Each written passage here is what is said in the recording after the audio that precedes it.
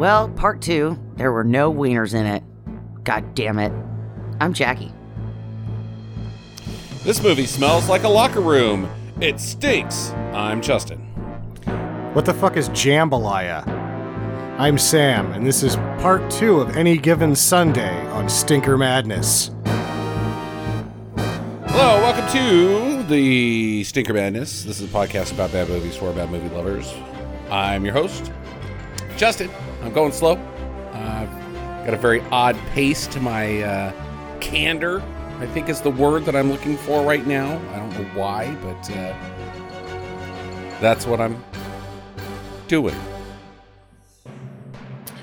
You're preparing to talk about the second half of a movie in which the second half of the movie is largely one football game that's difficult to tell what's going on. Mm-hmm. With lots of dialogue at inappropriate times. Currently streaming on Netflix Any Given Sunday. If you missed episode 1, part 1 of our double podcast, go back and listen to that. It's well worth your time. It's a little tricky. You may not even know that it was out there because I couldn't really post it on social media because we didn't have a web link to it because I didn't write a blog post for the review because I wasn't going to write the review until I watched the whole movie. So, there you go. Now you know. Now you know there's 2 episodes and you got things to do today. Listen to Stinker Madness. Well, I was able to determine, because we talked last week about how he had sort of rearranged 12 minutes difference, but the running time was lower. He being Oliver Stone? Oliver Stone, okay. According to the running time on Netflix of 1 hour, 50 minutes and 30 seconds. Not 1 hour, 50 minutes. 150 minutes and 30 seconds. So 2 hours, 30 minutes and 30 seconds. 157 was the theatric running time. Therefore, we have watched the one that he re-edited to make more sense. Oh. Okay. I can't tell the difference. Okay. All right. I couldn't really either. But other than, I guess, it's 7 minutes shorter. Unless that shot of the schedule with the wins marked off was like how he just jammed that in there so that at least I'd know. Because I'd never known where they were in the season or anything like that. Every time I watch this movie, I'm like, how many games did they play? When did they lose here? What is... I kind of have a better idea because I had to pause it. I don't know if that helps make it make sense. Let me ask you guys this, because you've seen this movie more of the times than I have. Is the credit sequence with the movie still going? Does that take place in the theatrical release, or is the credits actually after the whole movie's over? I feel like that's the same. I feel like that's the same ending. Jackie? Yeah, I think that is the same ending from what I can remember. Okay. All right. It was just because every time I watch this, I'm always, because, you forget the movie when you haven't seen it in so long. So gladly would I love to. And I always forget how it ends. And then the way that this movie ends, and then you're like, okay. And then the credit sequence starts and it starts clearing up all the loose ends, right? It's kind of like they had to throw it together a bit to make it end. But there's no way to end it. So it was like, oh, well, we'll just do this. We should table this because one of my questions at the end will lead directly into how do you end fill in the blank, right? Sure. I did, the last episode, I kind of promised to keep most of the casting decisions to this boring bullshit. Mm-hmm. So we talked about the nuts and bolts of the movie last week, and this week I'll talk about the who's who and where's when of the people in this movie. Originally, one Puff Daddy Sean Combs was originally slated to play Willie Beeman.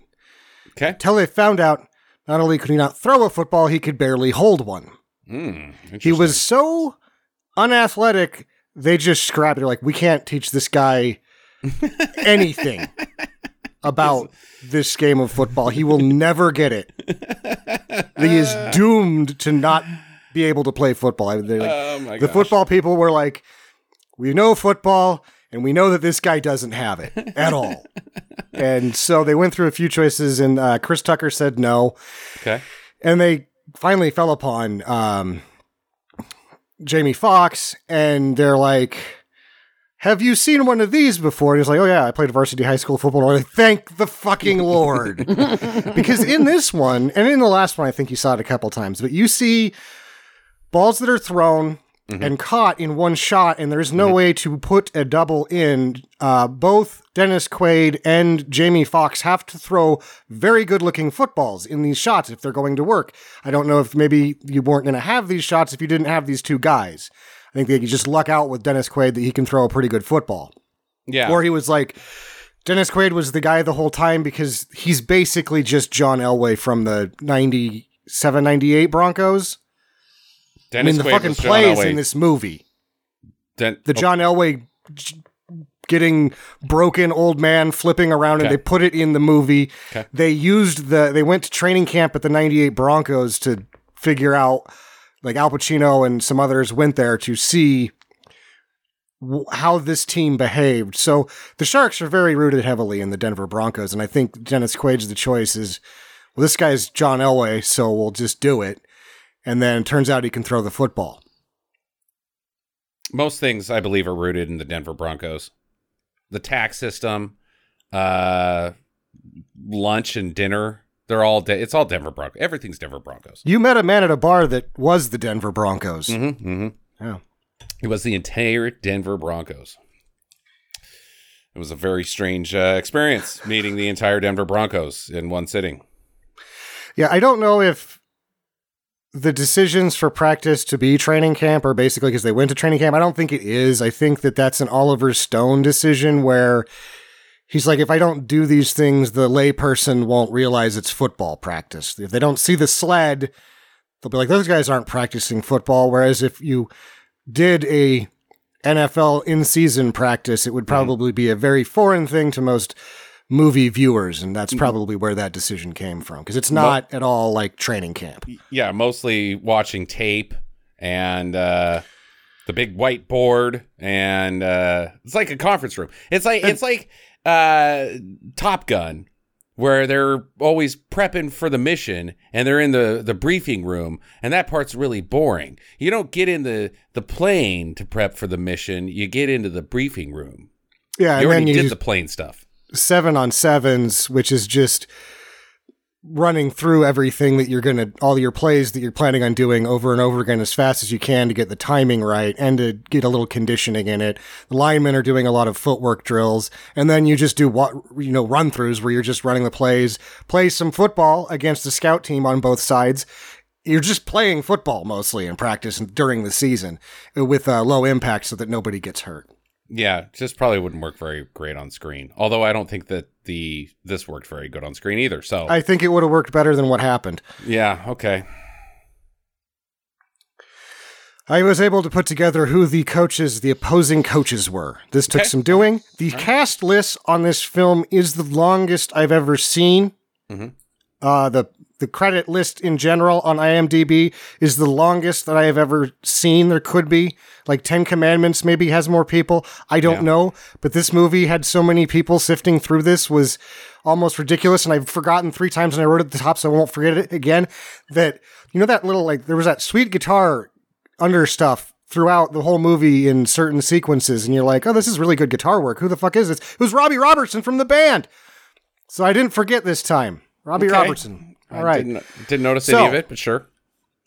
The sound design team was gigantic, which you can imagine. I mean, the sound design in this is, whether you like it or not, this is hard work by the sound design unit.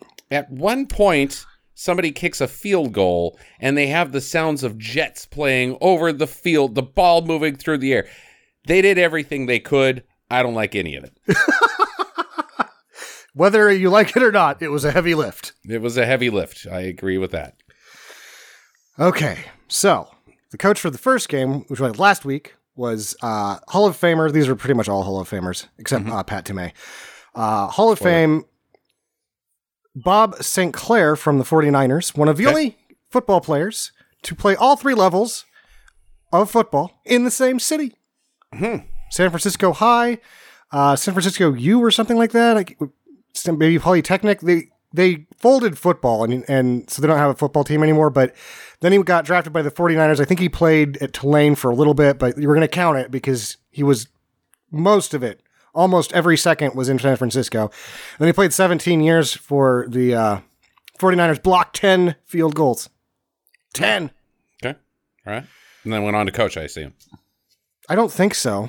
Oh, then why is he a coach in the movie? Just because it's like, hey, just because he's a significant football guy to Oliver Stone, so that we know how significant this football guy is. Okay. All right. And he's right. He was right on this one. He's right on the second one. The second coach is Y.A. Tittle. Okay. All right. I've heard of him. Also, there is Pat Tomei, who talked last week about how Oliver Stone had written a screenplay about Any Given Sunday. Pat Tomei wrote the novel. Or the book. I don't know if I have no idea what. There's very little press on it, so. But he's written a couple. One called Crunch as well, but he's in there, and it's unclear as to whether he's a coordinator or whatever. You just kind of see these guys. I believe Y.A. Tittle is playing the head coach, but it just says opposing coach in the credits. Okay. Game 3 was Dick Butkus. We all spotted that one. That one's pretty fucking easy. Game 4, which is where we start this movie. I didn't get a good peek at him. I might have been writing something down. I just watched this a couple weeks ago. Don't remember seeing him. Warren Moon. Ah, yeah, Warren Moon. You're right. Warren Moon was still playing. Okay. In what? 96 again? Was this 96? This was shot in 98. Okay. All right. 99. Wow. He's on the Warren Seahawks. Moon was playing then? Wow. He went to the 2000. He went and he was the backup at the Chiefs. No, I don't remember and any he of that. retired after that in 2000 at the age of 44. Wow, man. Okay. Yeah, that guy. So apparently Lauren Hawley, when she's yelling at Dennis Quaid later, is like, you need to be more like Warren Moon, you son of a bitch. He knows how to do it.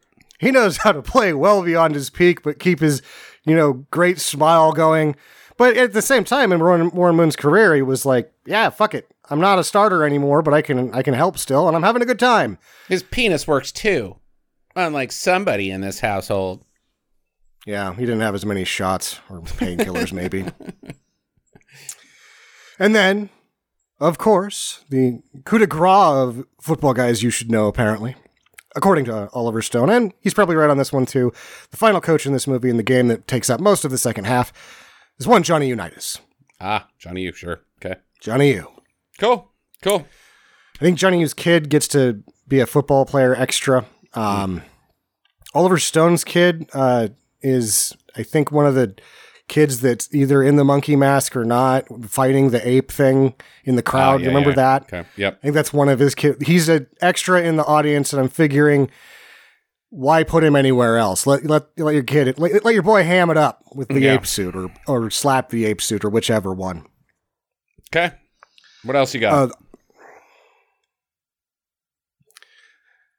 This guy is relevant only because his name. Because the credits, if you don't have a line, you're not really getting even a position. It's just additional football player. There's so many credits as additional football player. Mm-hmm. He has a line and he gets some screen time significantly. So the Dallas quarterback, or the Texas Crusaders quarterback, in real life, or his screen name anyway, is Rick Johnson. Rick Johnson. Dick Johnson, Penis Man. Yep.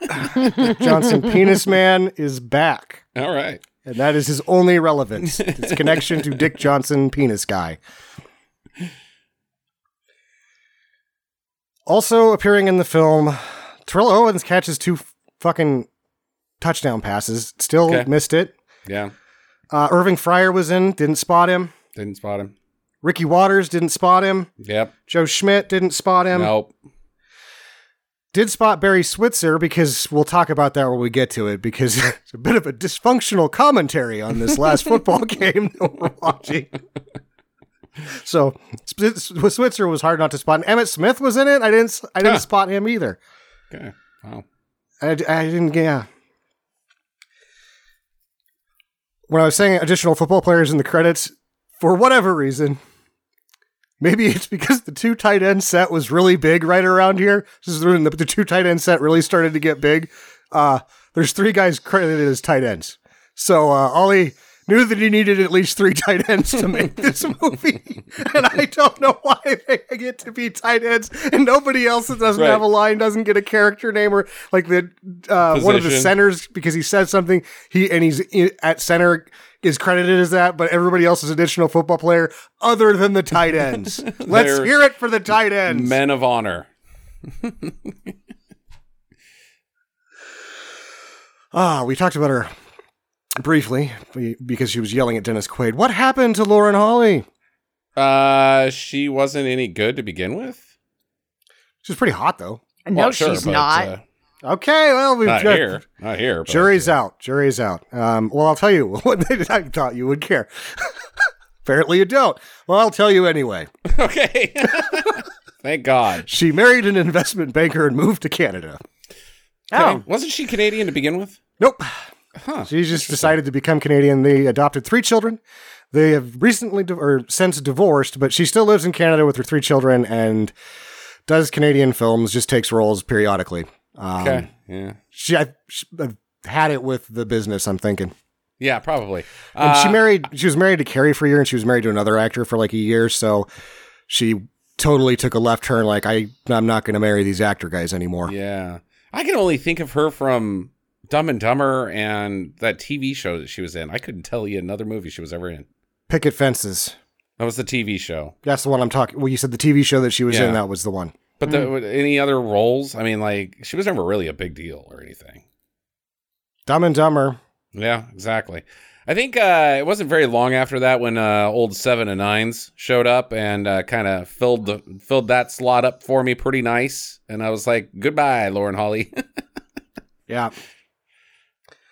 The desire cups of my brain are better filled by these D's. Oh.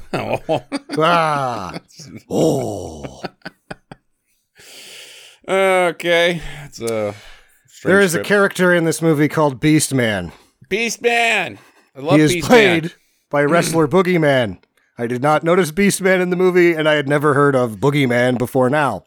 Now, Jackie, you're a big He-Man fan. Did you spot Beast Man in this movie? And if so, was he an effective Skeletor henchman? No, I did not spot him. The orange guy covered in fur. Yeah, I mean, that would have been pretty easy to spot. I mean, but maybe if he was wearing a helmet and he was listed as additional football guy, it would have been a little more difficult to spot him, right? Because his hair would have been covered up by his uniform and stuff. But, I'm going to give him a don't on his ability to be a henchman in this movie. I mean, he just really fell short of, diabolicalness. Mm-hmm. And really, without the leadership of Skeletor, he's just really not going to get it done. I'll get you, He-Man. Beast Man. Why? No. I don't know. No. I don't know. No. That name is spoken for. In fact, everything with man after it is spoken for by the Masters of the Universe. So don't do it. Mm-hmm. Shoe-Man. Shoe-Man. Isn't it Beast Or? No, that's Stinkor. It's okay, I don't know. It's either or man on everything, and you've got the entire cast of Masters of the Universe. Beast or what? Stink or what? Lastly, I will mention Lilo Rashawn, who's starting to make frequent appearances on the program because she was just here for Knockoff a few weeks ago. All right.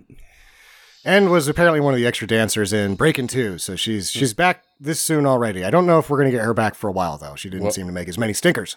What was she doing in this one? She's his Willie Beeman's girlfriend. Oh, Vanessa. That lady that we just saw, like, several weeks ago, looking exactly the same. I couldn't be bothered. I didn't spot her. Yeah, she had like 10 lines. All right. Well, I guess that wraps up this. Let's wrap up this as well. Last we saw this, where we left off, was Willie B-Man is the starting quarterback of the Miami Sharks. And he's started 2 games, arguably won 3, and he is now the face of the whatever sporting football league that this takes place in. Right. Whatever it may be, which again, after examination by the whole internet, they think this is a competiting league and that there is mention of the Miami Dolphins, but we talked about this last week that it just doesn't seem to make any sense. Doesn't seem to make any sense. There's also this episode, there'll be a mention of Jerry Rice and, God, I can't remember who the other person was. Big deal NFL players.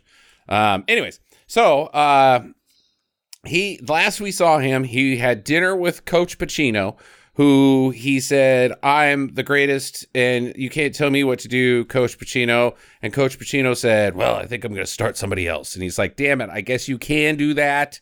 I didn't see that card being played. I'm new to this football game. Sorry. Yeah. It's like, I am the king of Earth. You have to start me. And he's like, I got Elway, right? It's fucking Elway. Who's that? I am new to football. I don't really know how to respond to anything football related. How I got here is a real quandary. That's my best Jamie Foxx impressions. Also, pretty really good coaching to just kind of kick your guy around if you have home field on the line. Hey, no shit. Yeah. Okay. But it does it on purpose, and in the scope of these characters, it does work, because then we're whisked away to a very dark and rainy game. Yes. The last game of the season, I think. Yeah. This one's got all the marbles riding on it. They're either... this league season has played out so strangely that every team has the ability for home field or the last wild card spot. Yeah, there's not all the marbles are on here because, spoiler alert, they lose and they still go to the playoffs. Yeah, but they had home field advantage. Now they're playing an away game as a wild card team. That's some of the marbles, not all of the marbles.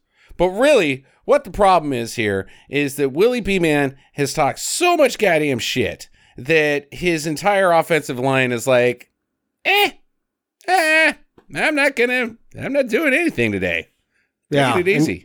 Even though Cap Rooney, John Elway is ready to play, in last week's scenes, the evil Dr. James Woods was persuaded by the despicable owner Cameron Diaz to play a man who's about to die and sit a man who's ready to go, because this is really just par for the course in NFL management, I would say.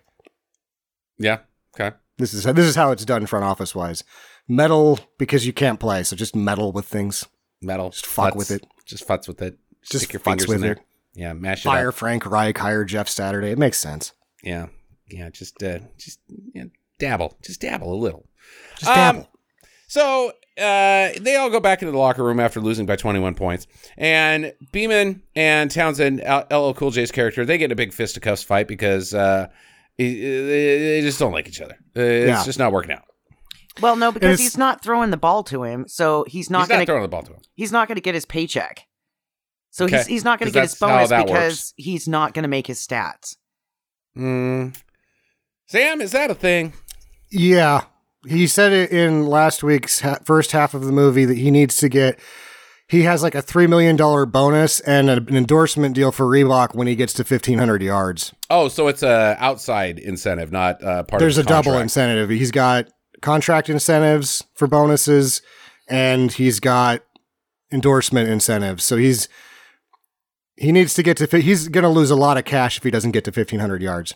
Okay. All right. Well, that's not a good way to win the football games. Also, this punch is real.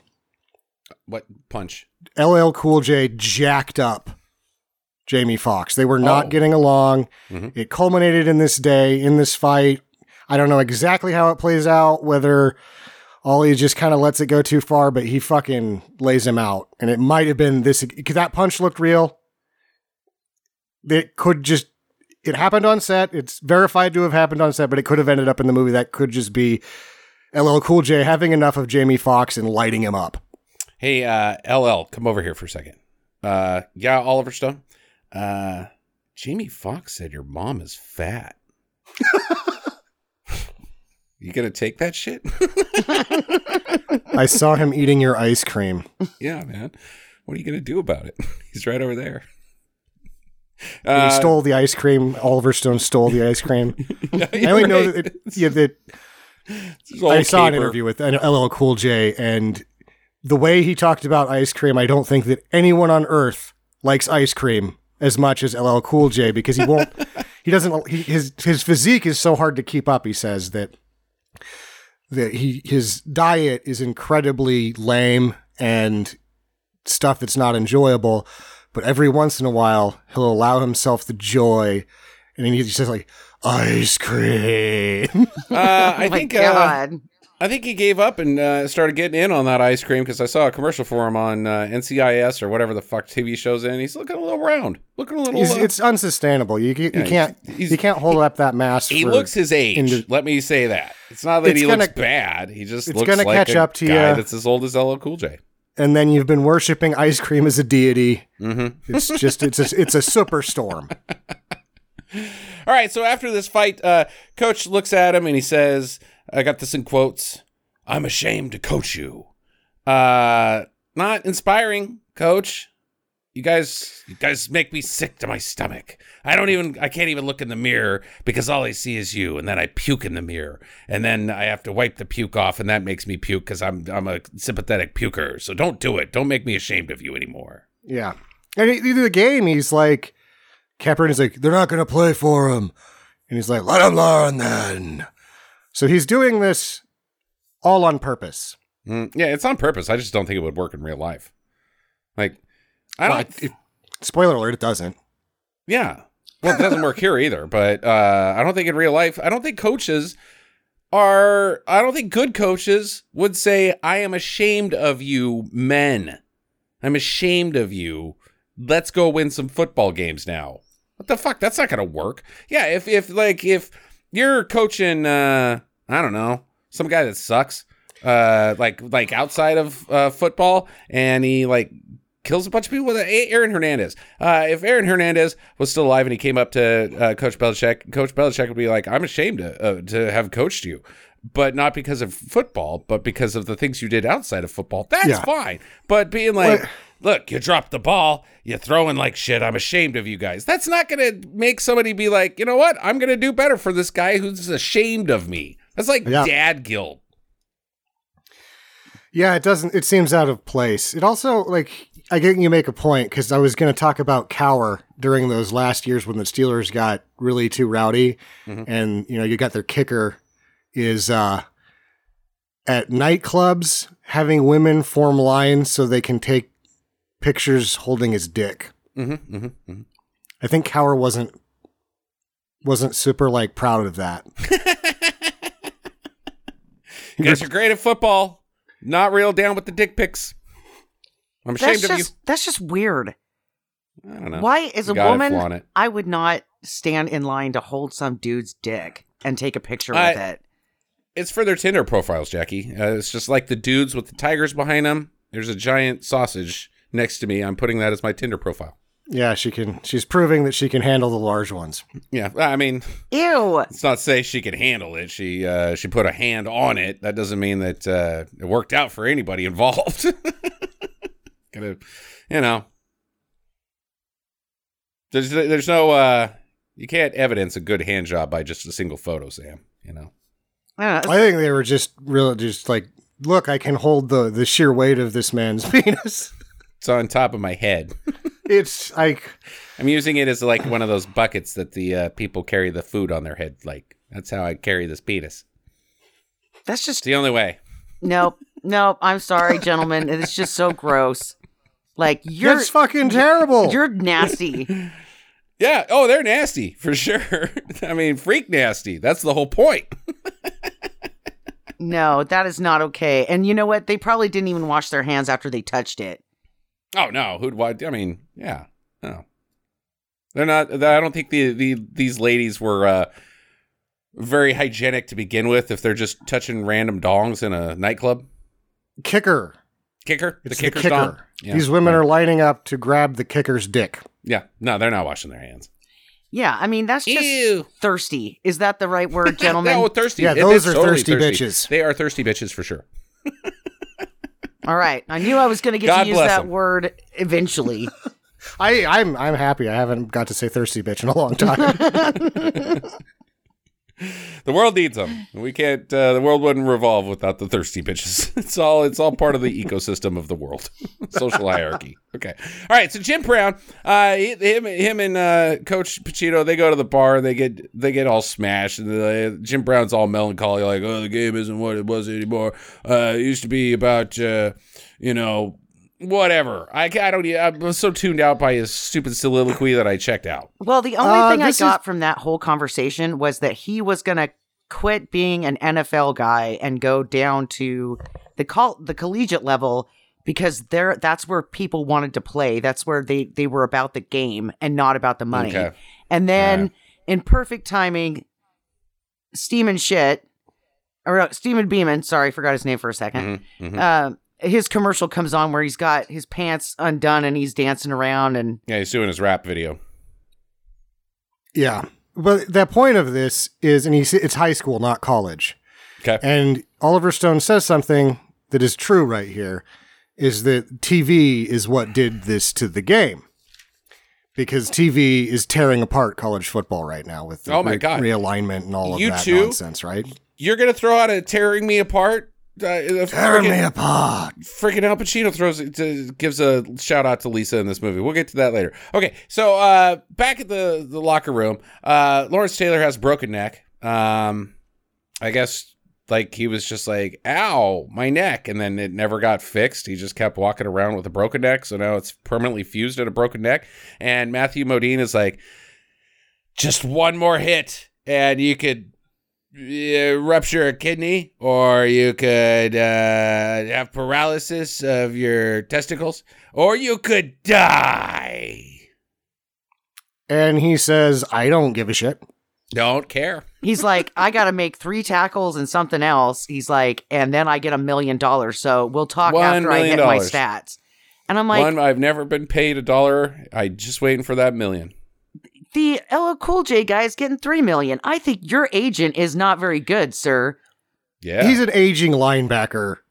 He doesn't sell shoes. Running backs sell shoes in pre-2000. Okay. All right. Well, then it's still a cool $1 million, Get that money. It's worth it. Well, and I guess he's got a wife and he's got a wife and a couple of kids, right? So, I mean, I think those were all his kids. Later on, I have a note that says, Shark has 11 kids, ? Uh-oh. Is he Herschel Walker? Uh-oh. I mean, there's a lot of names that you could put in this blank. I mean, let's see here. Contemporary Jenny Appleseeds of professional sports.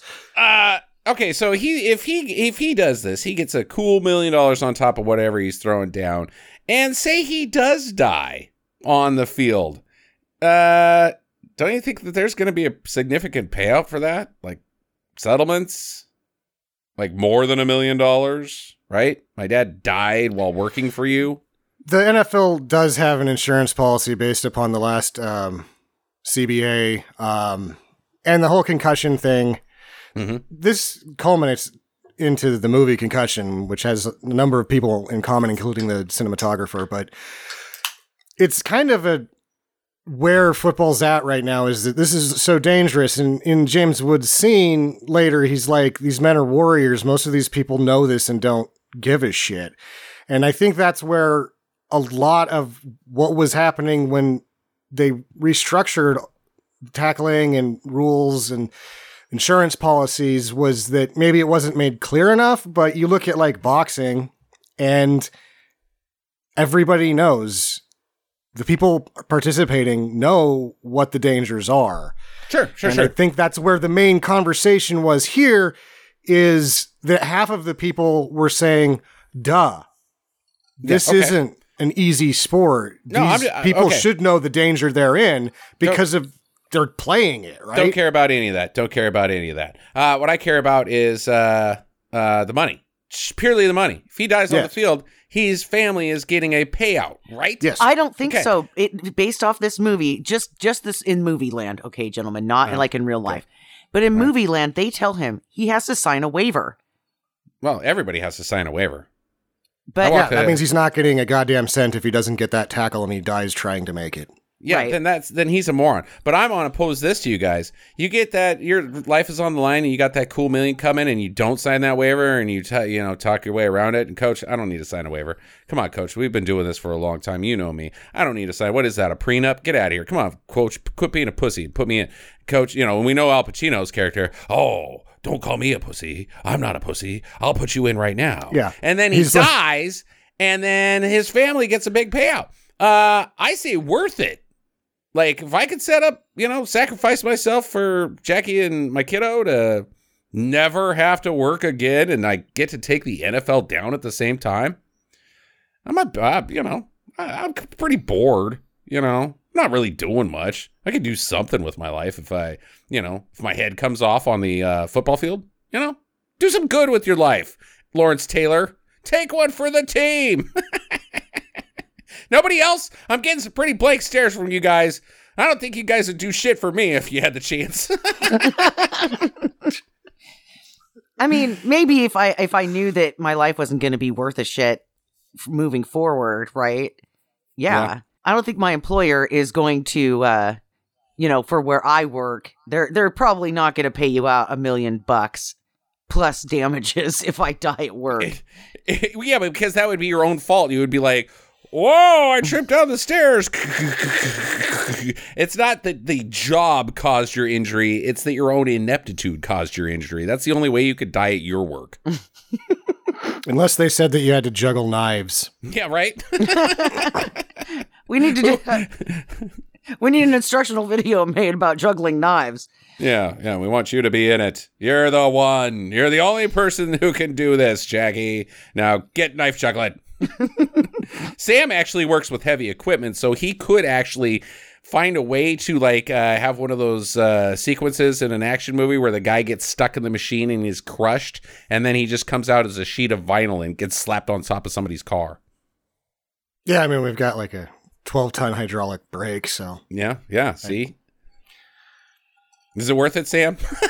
No, I don't even really use that same. Dying for making signs. Death by sign making.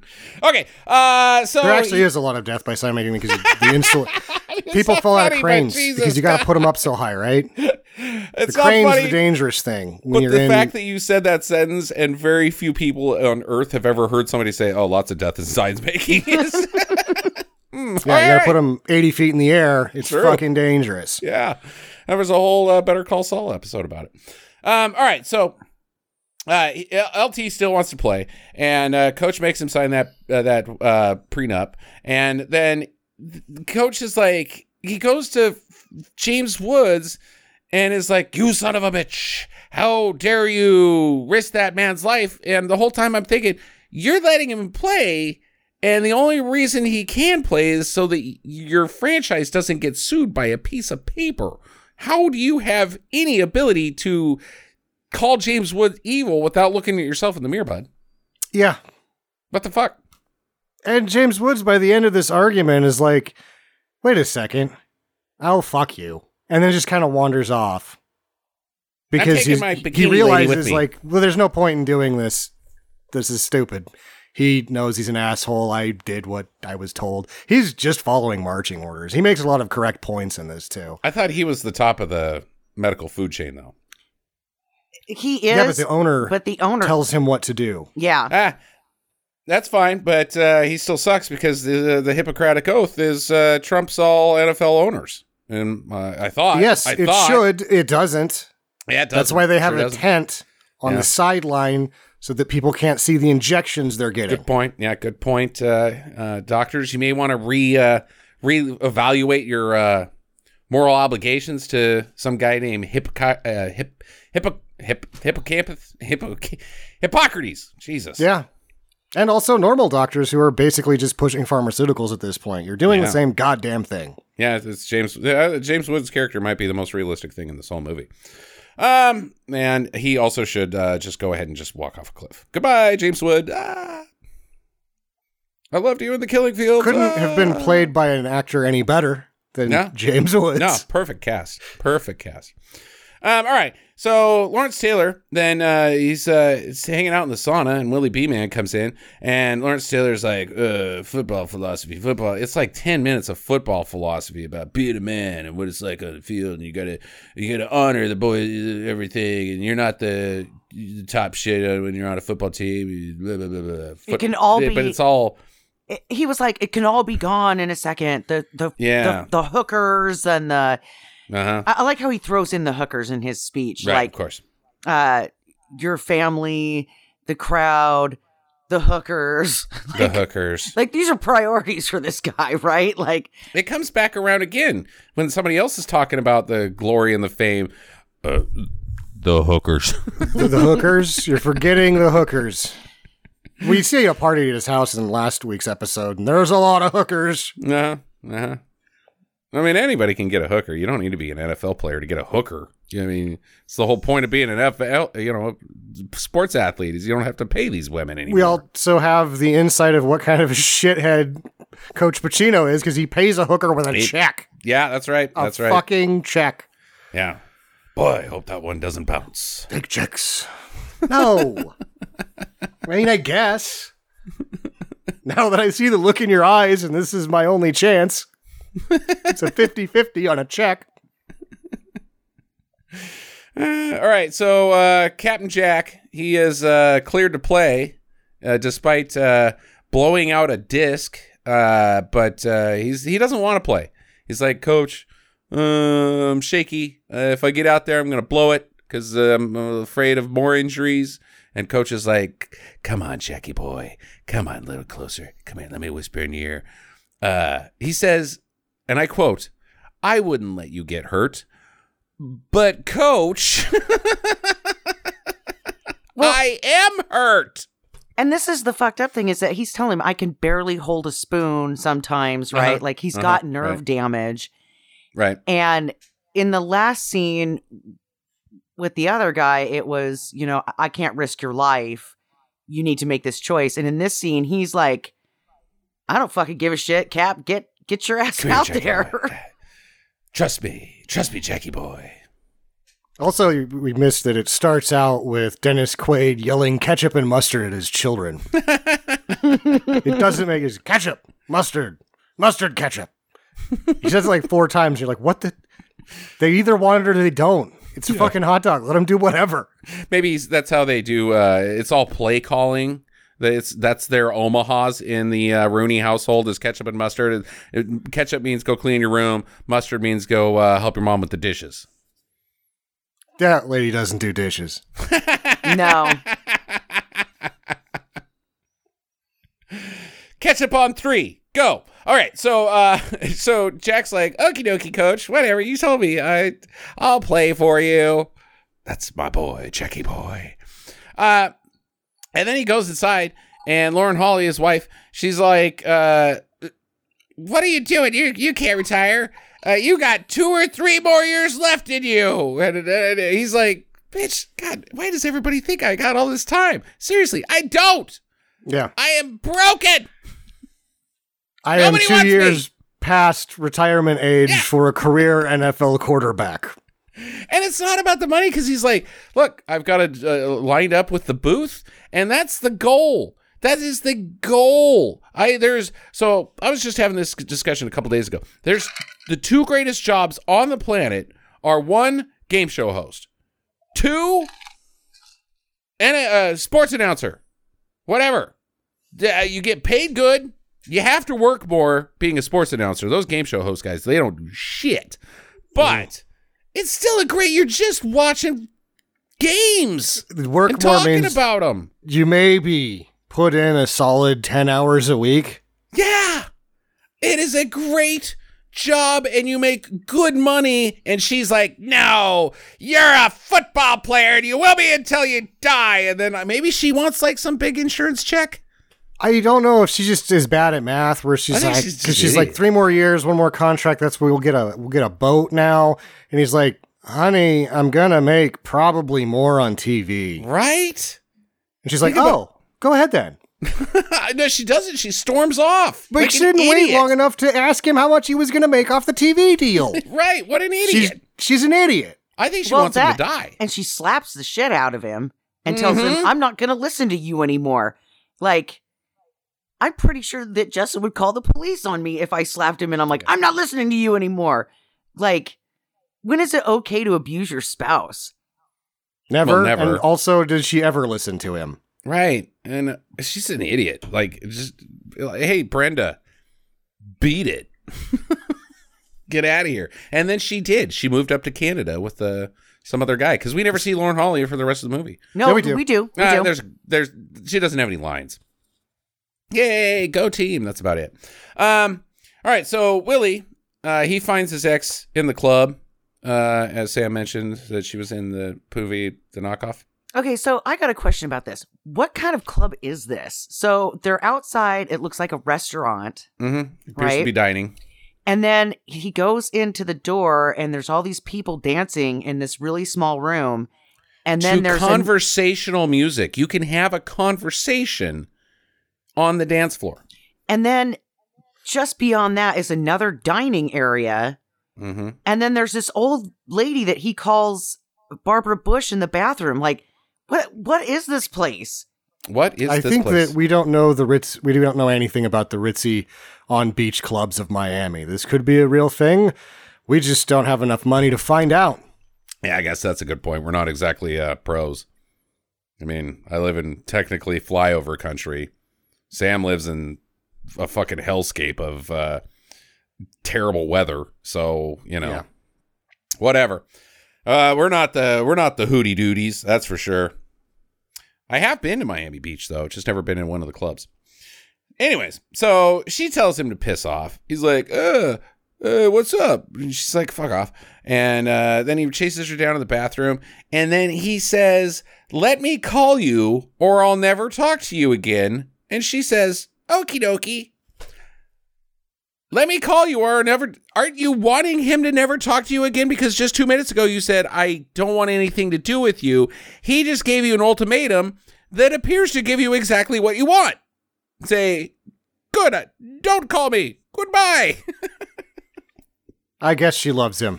No, why? And then she's not in the movie ever again. Other than going, yay. Well, she's not in the movie ever again, even going, yay. Yeah. Oh, yeah, she's not in it. Yeah, this is it. And nice. Like, who wants to be with somebody that calls you, what did he call her? A fat ass bitch? Right. He's literally on a date right now with hookers and being like, take me back. And she's like, I'm on a date with a doctor. How about no? He's but like, yeah, I'll never talk to you again. Yeah. Oh. Oh. Jackie seems to think that means not football, but I think he's talking about sex. It might be. Who knows? Okay. He could be talking about both. Still, I mean, not worth it, right? But she's like, okay. Coach tells Christina, the owner, that he's trading Willie, and he literally says, he's tearing the team apart. He shakes his fists in the air, just like Wisow. I think that this is You're Tearing Me Apart, Lisa. Wisow probably loves this movie so much because he's a weirdo and wrote that scene purely because he's like, Al Pacino did it, I'm going to do it. Doesn't he do a version of this in Godfather 3 where it's like, every time I try to get out, they pull me back in. Sure. And he does the same thing, pretty much. I mean, did anybody else see the... Yeah, he's tearing the team apart. I think this movie, without this movie, we wouldn't have The Room. Therefore, this movie might be, I don't know, like, bad. but helpful. I don't know how to phrase that. I mean, like, Bengali did come up with some interesting medical practices that we use today. Helpful, but not good. I mean, I'm going to go ahead and compare this movie to Joseph Bengali. All right, let's just put it out there right now. I don't know who that is. No, good. You should. I mean, you shouldn't. I mean, nobody should have ever heard of Joseph Bengali in the history. That would have been nice. Okay, so she says no about the trading the Willie, and trading Willie. Phrasing. And that Willie is starting instead of getting traded. They kind of argue, and then he wanders off. What is the outcome of this meeting? She said, he's like, if the old man was still around, he would have let me do whatever. And she's like, no, the old man made me general manager, not you, because you don't have it anymore. He's like, oh, and then walks off. There's no resolution. No resolution. Okay. Yeah, none. Absolutely none. I don't know who wins, because clearly she doesn't walk away, and clearly in the playoff game, Jack Rooney is the starter. So apparently he does have all the power. And it's like next, right? That she's wandering around. She's like, I'm going to my dad's office. In his mansion. He's like right outside of He's right there. Talking to her mom. Like talking shit. And then she goes on this thing like, this game has taken everything. I'm like, everything except all these fucking riches. You literally have a dog wearing a tiara just right over there. That didn't take the dog's tiara. Yeah. Oh, poor you. You're right. I have been drinking all day. Well, then she was like, my husband always wanted a boy. He wanted one so badly. And then they keep shooting back to her and she's crying at the dad's desk. And I'm like, right. Because she hears everything because she's in the next goddamn room.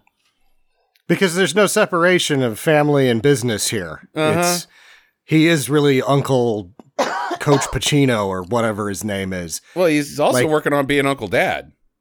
No, he doesn't seem... Oh, he's going after that Anne Margaret.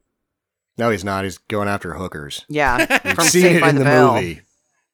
Do you accept checks, Anne Margaret? She's like, what? Oh no. And then so he gets drunk and he starts having flashbacks of God knows what. Oliver Stone vision again. I got no idea what these flashbacks are. Jackie? I feel like it's him playing quarterback, but like also in a time Vietnam, before he would have been old enough to play quarterback. He's having flashbacks of football. And does anybody else notice, and I mean, maybe it was just me, or maybe it was just the second part of this movie, but every time that there's a flashback, there's also lightning, thunder. And totally. Is his brain cracking? Is that what's happening here? And why are all these pictures coming up? It's like this was probably way before his time.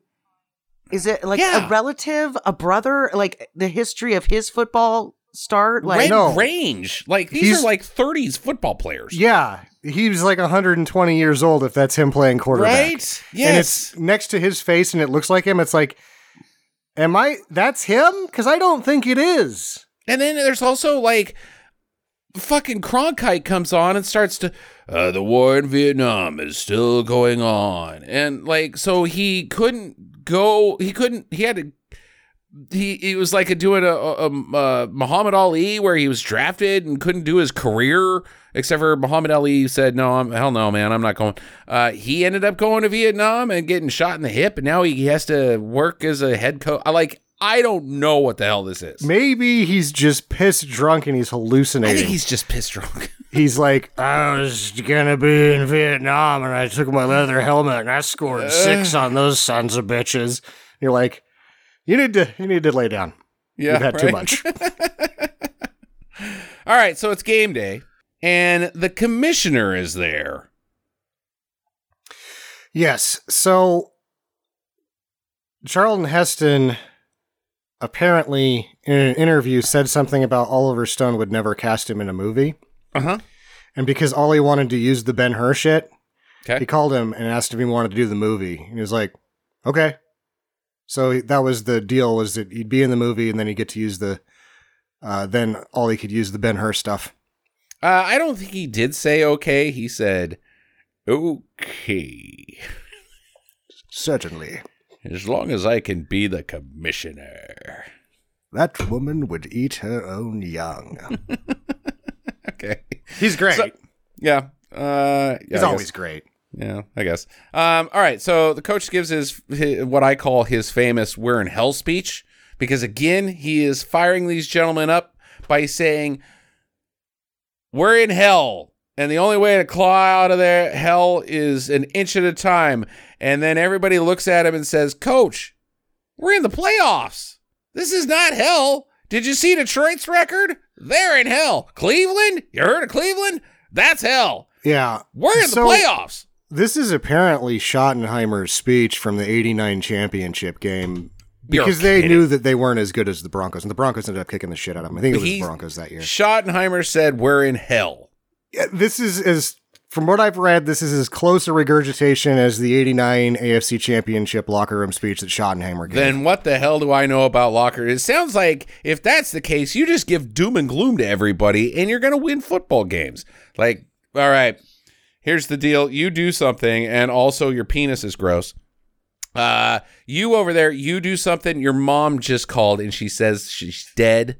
You over there, you do something, and the economy has completely crashed, and we're being invaded by Norway. We're probably all going to die. Let's go win some football. Like, that's what you do when you win football games? No, they lost to the Broncos 37-21. Right. There you go. Yeah, the doom and gloom's not going to work. You got to be like, guys, it's been a long season, and I know you're all tired, but here we are on the most grandest of stages, except for the next 3 games that we would play after this if we win. Go out there and give them everything you got. Or like many modern football coaches, they're like, you want a speech? Go to a Trump rally. Yeah, right. We worked on this shit all week. Go out there. Get out. Go play football. Go play football. See, and good at it. My speech would probably be something along this line. Listen, you fuckity fucks. Get your asses together, and you're here for the next fucking 2 hours to play football. So if you could just I don't think she knows how long a football game is, but that would be great. Now, let's go out there and show them what we've got. Our wieners are bigger than theirs.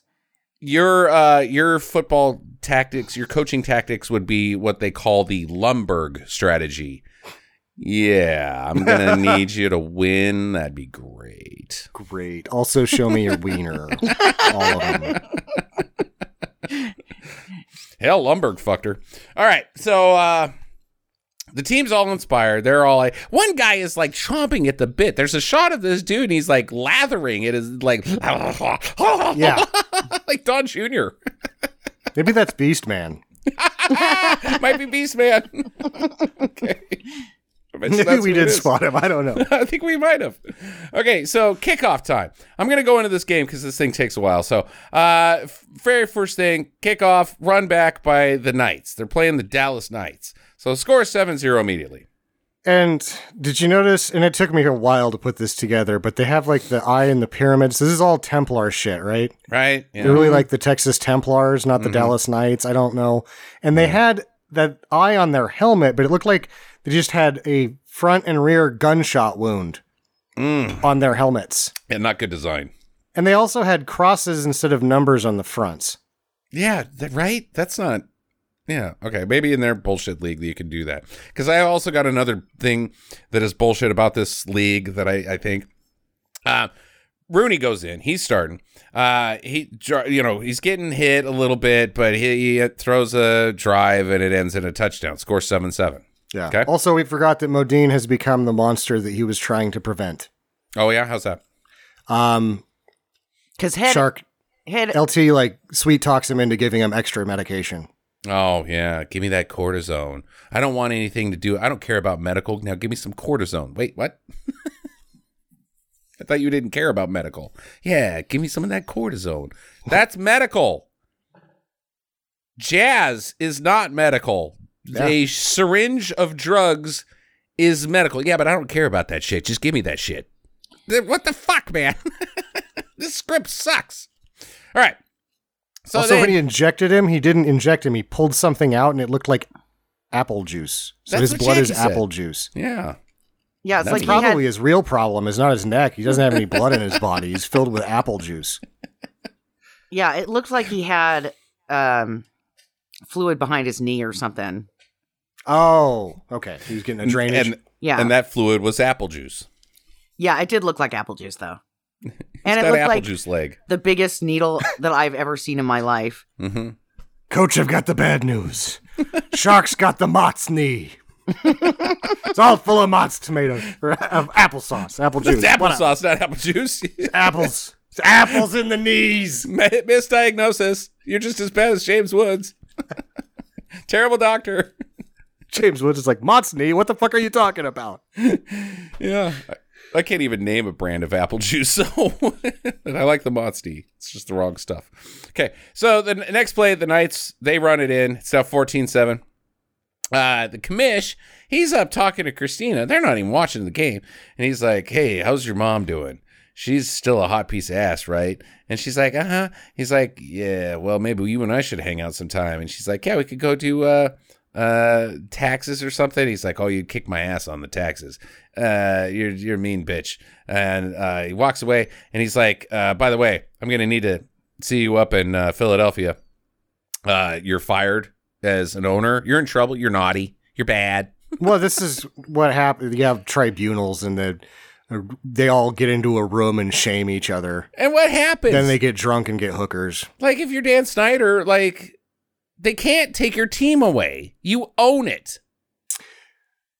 No. The league can vote you to have to sell it. That happened with the Clippers. Okay. The Clippers. Because their owner was outwardly racist. Oh, that's right. He was racist. They voted that he had to sell the team. What happens if you don't sell the team? Like, no, I'm... Litigation that will drain you of all of your finances. Okay. Yeah. The other owners are going to go down that road too? Yeah. They'll all collectively sue the piss out of you. All right. Well, she's like, oh, don't do that. No, I'm in trouble. I was naughty because I threatened to move the franchise to LA, right? That's why she's in trouble. She's going through channels that she shouldn't be allowed, that are not allowed to go through, and they're not going to make her vote her out or anything. They're basically going to sit her down and give her the, all right, this is how it fucking works talk. What you channels? Can't do that. You can't do that. You can't do that. You can do this. What channels? Backdoor negotiations is what they're going to get her for. When did that happen? When did that happen in the movie? She mentions it at the Dare thing, right? The big gala, because the mayor's like, you gotta give a little to get a little, because she's like, look, you haven't contributed a fucking dime to that piece of shit stadium that we're playing in. Right. Which is the Orange Bowl, and it's not a piece of shit. Okay. She's like, I want a new stadium, and I want the city to pay for it because LA is saying that they'll give us a new stadium. And he was like, good luck, because Miami's over there. So so that's how they talked about how she is negotiating on the side. What did she do wrong in the film without inferring? She said, you build us a new stadium or we're moving to LA. I think that's totally within her purview as owner of a franchise. She had her bow tie man go through dark channels to see if LA was interested that were not official channels. You probably have to alert the league that you're interested in sharks? Moving. No, I think that you'd have to alert the league that you would have interest in moving the team before you could start negotiating. Did they even negotiate? She just made a threat. I don't know. I think this is a little sketchy. They're just going to give her the "you're being a shithead, this is how you need to act" talk. Also, we just wanted to have you come up here so we could get a good look at you, because... Yeah. Gross. What? I think the mom is probably the best looking woman in this entire movie. Okay. I don't think maybe you're not a fan of Cameron Diaz, but she is, okay. It's kind of her thing. I mean, and she's cool and funny, but good actor. I just don't find her attractive. Okay. I mean, I think she is a very pretty person, but for me, she's just not doing anything. Okay. Well, a room full of dirty old men, Dan Snyder would be very happy if Christina Pagliacci or whatever the hell her last name Pagliani? is. Yeah, came up and visited. He would like it, okay? You know, Cherry Jones, have some of this Kool-Aid. Same guy, right? what's his name? Robert Kraft. He likes the Bob old tug Kraft jobs. He just likes tug jobs. That is so dumb. What a fucking dumbass. I mean, I'm pretty sure the police stopped him Christina's... like, look, Bob, you got to stop it with the hand jobs. We're going to have to arrest you next time. We're gonna sting this place tomorrow. And he's like, yeah, but I really want a hand job tomorrow. Yeah, but and went back and got stung. Like, they fucking warned him. They knew the whole time, too, because he'd been paying in checks. It's just ridiculous. This movie is true life. It is so bad. Okay. All right. So she's naughty. Jack gets strip sacked. The score is now 21-10. It was just 14-7, which means that the Knights scored a touchdown and the Sharks scored a field goal. Okay. Off screen while Christina was getting in trouble.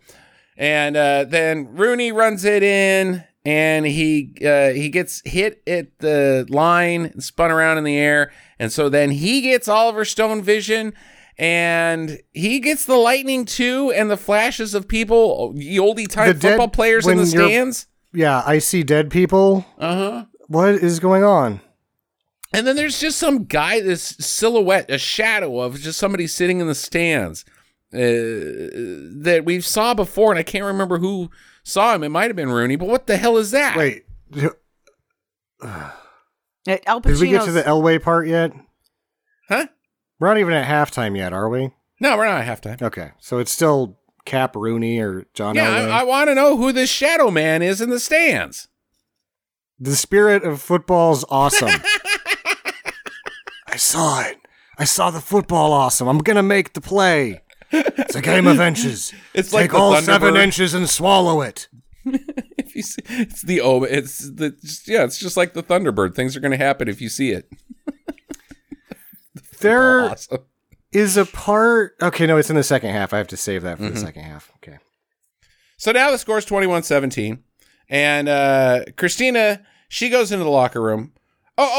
Wait. So is he out yet? He's not. So Cap, before halftime, they do the play from the Super Bowl, and he makes the touchdown or whatever. I think it was just a first down with Elway, but it's the same exact play.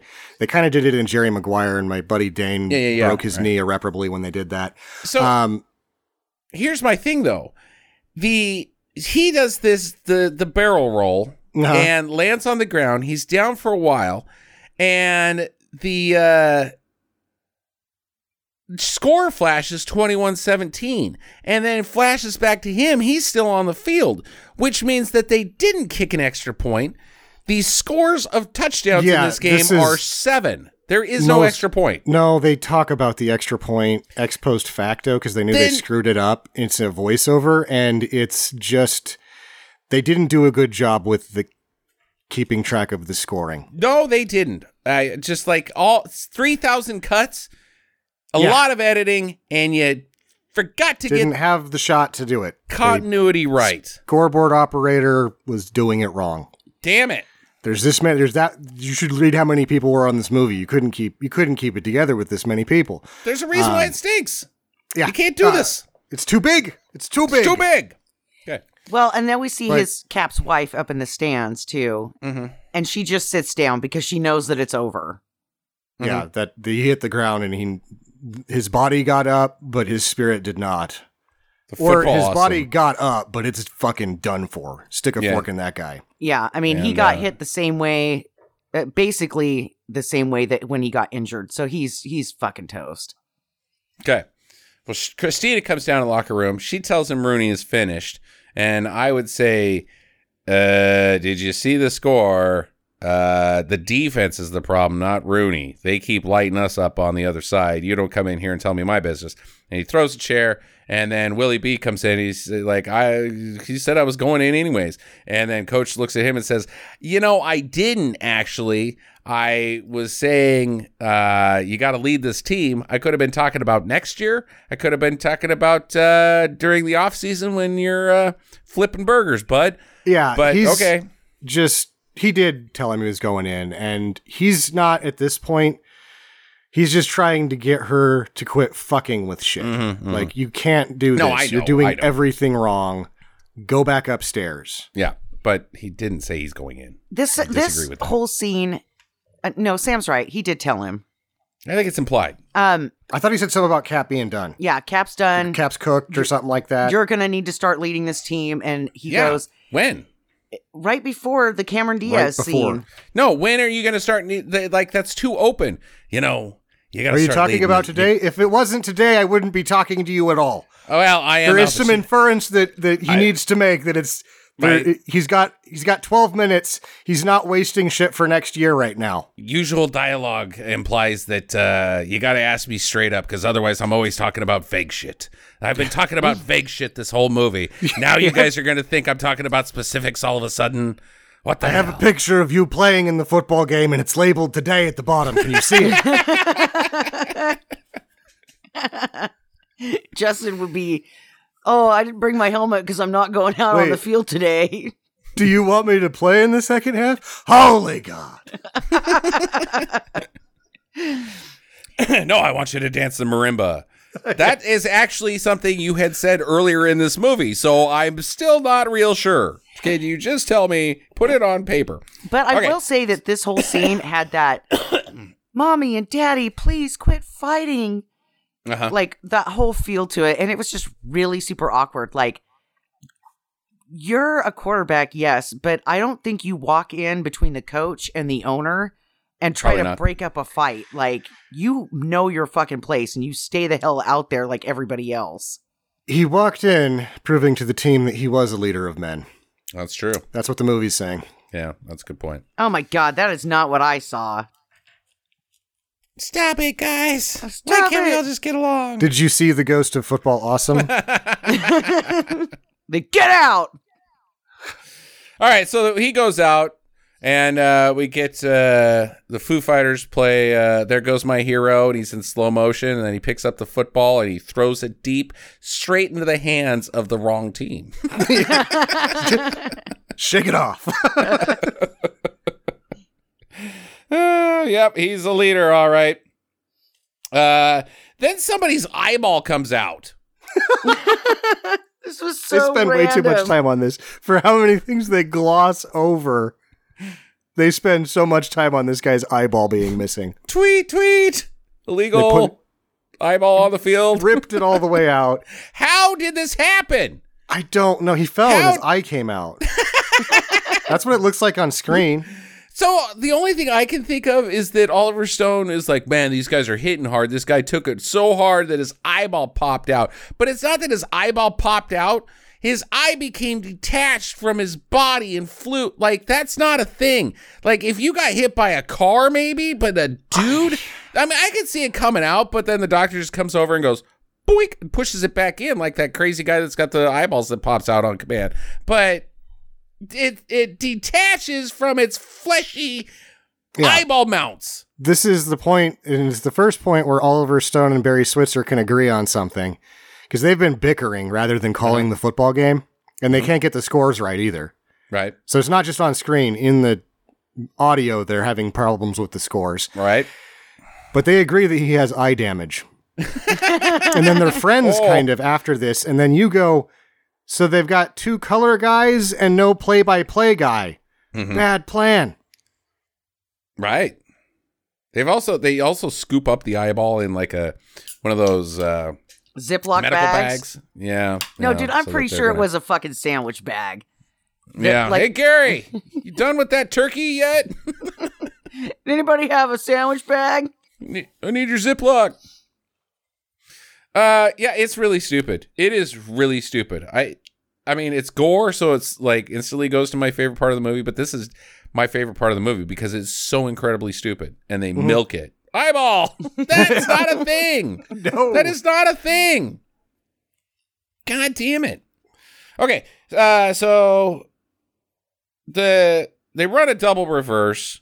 Scores go pretty fast. I just want to mention that they run a double reverse and it works out. That never fucking works out. I think it's actually just a reverse. No, they switched it twice on you. No, because it's an end around. It's an end around with a reverse. You're right. It's a reverse. But people always call it the double reverse. The double reverse is another reverse after that. Almost no one runs a double reverse. Okay, all right. Then wouldn't that be a triple? Okay. No, it's because the end around is the actual play that people call a reverse. Got it. the reversal is when the end pitches it and it goes back the other way. Sure. Okay, so now it's 28-24, then it's 35-24, then it's 35-31. And that's where this is where the climax of the movie comes to, because now we're within 2 minutes. This is the fourth down play? This is 4th and 1. And Dick Johnson penis guy is audibling. Yep. And then we see Shark LeVay, and Oliver Stone starts reading Jim Morrison poetry, very soft. Right? I'm thinking that's what that was. I can't verify. I'm not absolutely certain, but because he did the Doors movie and he likes the Jim, I'm pretty sure Ollie's just reading some Morrison poetry underneath Shark LeVay. I am the Lizard pre-snap gyrations. I can do anything. There's a bear in the corner. The darkness. The darkness of the pumpkin pie. There's a killer on the road. His brain is squirming like a toad. Boy, Jim, you are just knocking it out of the park with this. I mean, don't get me wrong. I love the Doors, but guy couldn't write poetry to save his life. Pumpkin pie on the ground is a man's eye. It's squirming like a toad. I am the Lizard King. What's the Lizard King? Let's just get straight to it. Drugs. Question time. What is the Lizard King? Drugs. It's a dry skin day. Are you a king who is a lizard or a king of lizards? I think what Ollie's really saying here is that if you're not on drugs, you're probably not enjoying this movie that much. Okay. All right, so it's 4th and 1. Dallas is going to go for it because they can end the game right here. So they go for it. They go for it, and then Shark hits the man. We don't know if he's shy. I think we find out he's shy, but the thing is that Shark doesn't get up. He's dead. They do the measurements. They bring out the chains while a man may be dead on the field. Move him out of the way. We need to mark this football. Roll him over. So they're short. He gets the stop, but he's down. And oh God, Shark, come back to life, come back to life. But and he doesn't Al Pacino come back to life. I love you. But he doesn't come back to life until Al Pacino looks up at the sky all longingly, like, help me, God. And then the clouds pass past the sun. The sun hits on Shark. And well, you missed the part where Al Pacino leans into his face and gives him a kiss on the lips and says, I love you. Like Sleeping Beauty. Yeah, and then he comes back to life. It's just tiny little peck from Al Pacino. And this is what we see, like, when he goes down, it isn't his wife, it's just his eldest daughter, and I'm like, that's 11 kids. He's got 11 fucking kids. Oh, yeah, he's got 11 kids. So he comes back and he's like, hey, I did it. And he gets carted off the field and gives a wave to everybody. So I don't know if he is, he's out of the movie. Don't know if he can walk ever again, but there he goes. Goodbye. But he got says, $1 million. Yep, I've got $1 million. But he's going to be a paraplegic for the rest of his life. I got $1 million. Didn't you have like $1 million before? Is this your first $1 million? Did you ever get paid? Because that bonus wasn't the only thing you should have got, bud. His house was huge and full of hookers. He had to have had $1 million. He's had $1 million before. Okay, so B-Man, he travels back in time to puke because if you pause it while he's puking, the score is 21-17 and it's in the third quarter. Plus, he always pukes before he goes in. Set up by this movie's rules. But they're showing it now. Yep. Okay, good editing. Well done, guys. Okay, so he goes, there's 55 seconds left. He chucks a deep one, but there's a holding call. Dang it. Okay, now there's 46 seconds left. The clock is ticking down the clock is in frame while Christina is having a discussion with her mother, a heart-to-heart. They're not even paying attention to the football game. No. There's 30 seconds left. Just pay attention to the football game. It's kind of important. She's psychologically deconstructing because she was like, "Y'all put him in. Who fucking cares if he dies?" And then she sees him die, and she's like, "Oh fuck, I'm I am a horrible human being. Oh, I don't think she thinks that at all. I think she thinks I'm in trouble with the commissioner. Yeah, maybe. And I better change my ways. I gotta start making friends. Yeah, everybody likes my mom. I gotta start buttering up to Mammy. Mammy, I'm sorry. I'm sorry for being... I just try so hard, Mammy. Just like you taught me to. And Mammy is like, oh, I love you. And then the game's over, and she's like, oh, yeah. I'm a football team owner. Forgot. Pay attention. No, damn it. She's like, Mommy, I'm going to need a favor. You know the commissioner, right? Uh-oh. Yeah, so... he likes you. He does. He does like you. And so here's the deal. I'm kind of in trouble, and I got to go up there next week. Would you like to go? Yeah. Okay, great. So here's the deal. You got to have dinner with him. Uh-huh. And then you might want to leave the dogs in my hotel room for a couple hours. No, the dogs go everywhere with me. Why can't the dogs go? Well, he said something about taking a picture with his penis in a nightclub. Oh, I've done that before. The dogs like that. Pittsburgh, 98. Okay, yeah. So it might go a little beyond that, but... So is he a kicker, or... Because I don't do punters. I don't do punters. Only kickers with huge penises. Unless it was McAfee. Maybe you should go for McAfee. Okay. All right, so there's a timeout taken with 9 seconds left. Coach calls, all right, it's time for Comanche. And everybody's like, not Comanche, no. They can't get on it. Just let him do it. Yeah. Oh, boo. Yes. It's not get on it, it's jump on it. So you blew your own joke. Oh, damn it. Oonga, oonga, oonga. Very racist song, but okay. It's kind of good jam. So the Comanche is a QB scramble with a lateral. It's an option. Yeah, it's the option, right? They run the option with a late pitch. Yeah, but designed to have a late pitch. There's probably a name for it. It's not an option, because option has to take place before the line of scrimmage. Yeah, these guys are running down the field. It's just a lateral. It's a designed lateral. So this is Comanche is the name of this play. But it's a double sweep with a late lateral. Bum, bum, bum, bum, bum, bum. Boop, boop, boop, boop. Sorry, it's in my head. Jump out Apache. All right. Yeah, it's not Comanche, it's Apache, Jackie. So you didn't even get that part. No, the play is Comanche, the song is Apache. I don't even know what's going on right now. Are you guys this movie? Sugar Hill Gang. Yeah. No, I don't know. It's the Sugar Hill Gang. Okay, so he pitches it to LL Cool J, is what we should say, and LL Cool J runs it out of bounds. So the clock is stopped. There's 4 seconds to get left, 3 yards to go. Play action. Gets Oliver Stone vision. He sees the Ghost of Football Awesome. He sees the Ghost of Football Awesome in the lightning. He also freeze frames on Beeman's face, just like awkwardly for a long time, and then Al Pacino's face is in his face for a while, and then their faces are struck by lightning. You know what it is? You guys ever see those high school yearbook photos from like the 70s where you got your face and then your face is looking at your face and like there's a storm behind you? Yeah. But this was happening. It was in his face. You're right. His face was Al Pacino's face was Jamie Foxx's cheek. The storm, yeah. Yeah, Jamie Foxx's mouths were touching. Yeah, Jamie Foxx's mouth is just open in this freeze frame, like, Weird.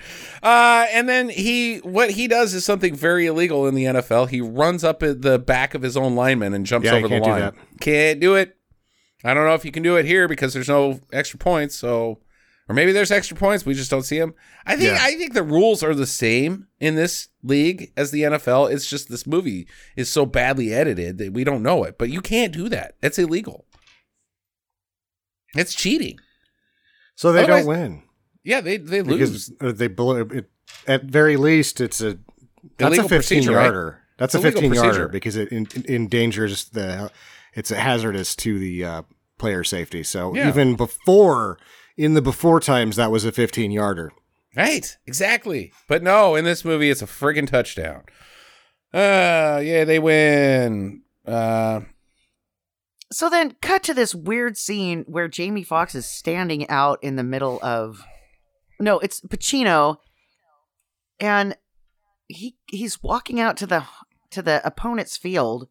Yeah. Like, no, your ass is on a bus or a plane somewhere. You're going back. He's already got 6 hookers. Yeah. He brought his whole checkbook. Yeah, the stadium's empty. They've set up for the next practice. So this is like a lot of time has passed, right? Yeah, sure. And he's just walking around like, do. Like, no, I'm pretty sure security has been like, get the fuck out of here. Isn't it good to win a game at home? Coach, we're in Dallas. What? I mean, you're home. You're from here, right? I don't know any hookers here. Oh yeah, right. Yeah, you're home. Let's go find some of that black people food. Jambalaya. Jambalaya. How'd you like my jambalaya? It was terrible. Let's get some crawdads, because I know that's what you eat. How's your Pontiac? Did you see your mom? Can I see your mom? His mom, I think, is allegedly in this scene because there's just some random lady that's cheering repeatedly, and I'm like, is that supposed to be Beeman's mom? I missed that. I saw that too. She had like a purplish hat on. Huh. Yeah, and a flower. It was like, I guess maybe it's a Saturday game because of the wild card round. And she never comes to the games because Sundays are for Jesus. All right. Well, but then that doesn't work because the next thing Al Pacino says is, the thing is, like I always say, any given Sunday, you win or lose on any given Sunday, but it's whether you win or lose like a man. So he's saying that it's Sunday. No, he's just, today happens to be Saturday. Well, then the movie should be called Any Given Today.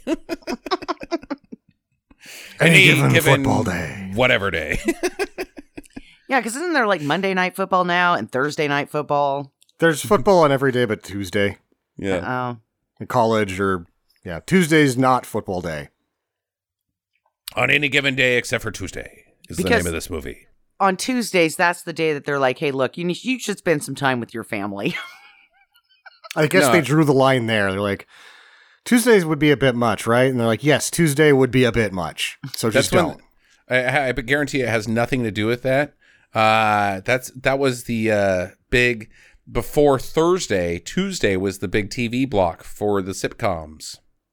Before NBC took over the Thursdays. Everything that's wrong with football is because of TV. Yep.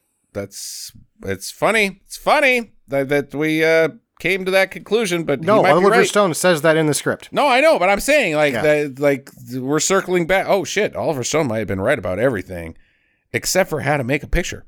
So now Willie Bean Man knows how to win and lose like a man, and it's funny because Coach kind of walks away and then he throws the football at the little practice net and misses by a lot. Yeah. He was 10 yards shy of hitting that practice net. But then he's like, my arm hurts, and then Al Pacino has used his disappearing powers. He got Batman. He got Batman by Al Pacino. Oh.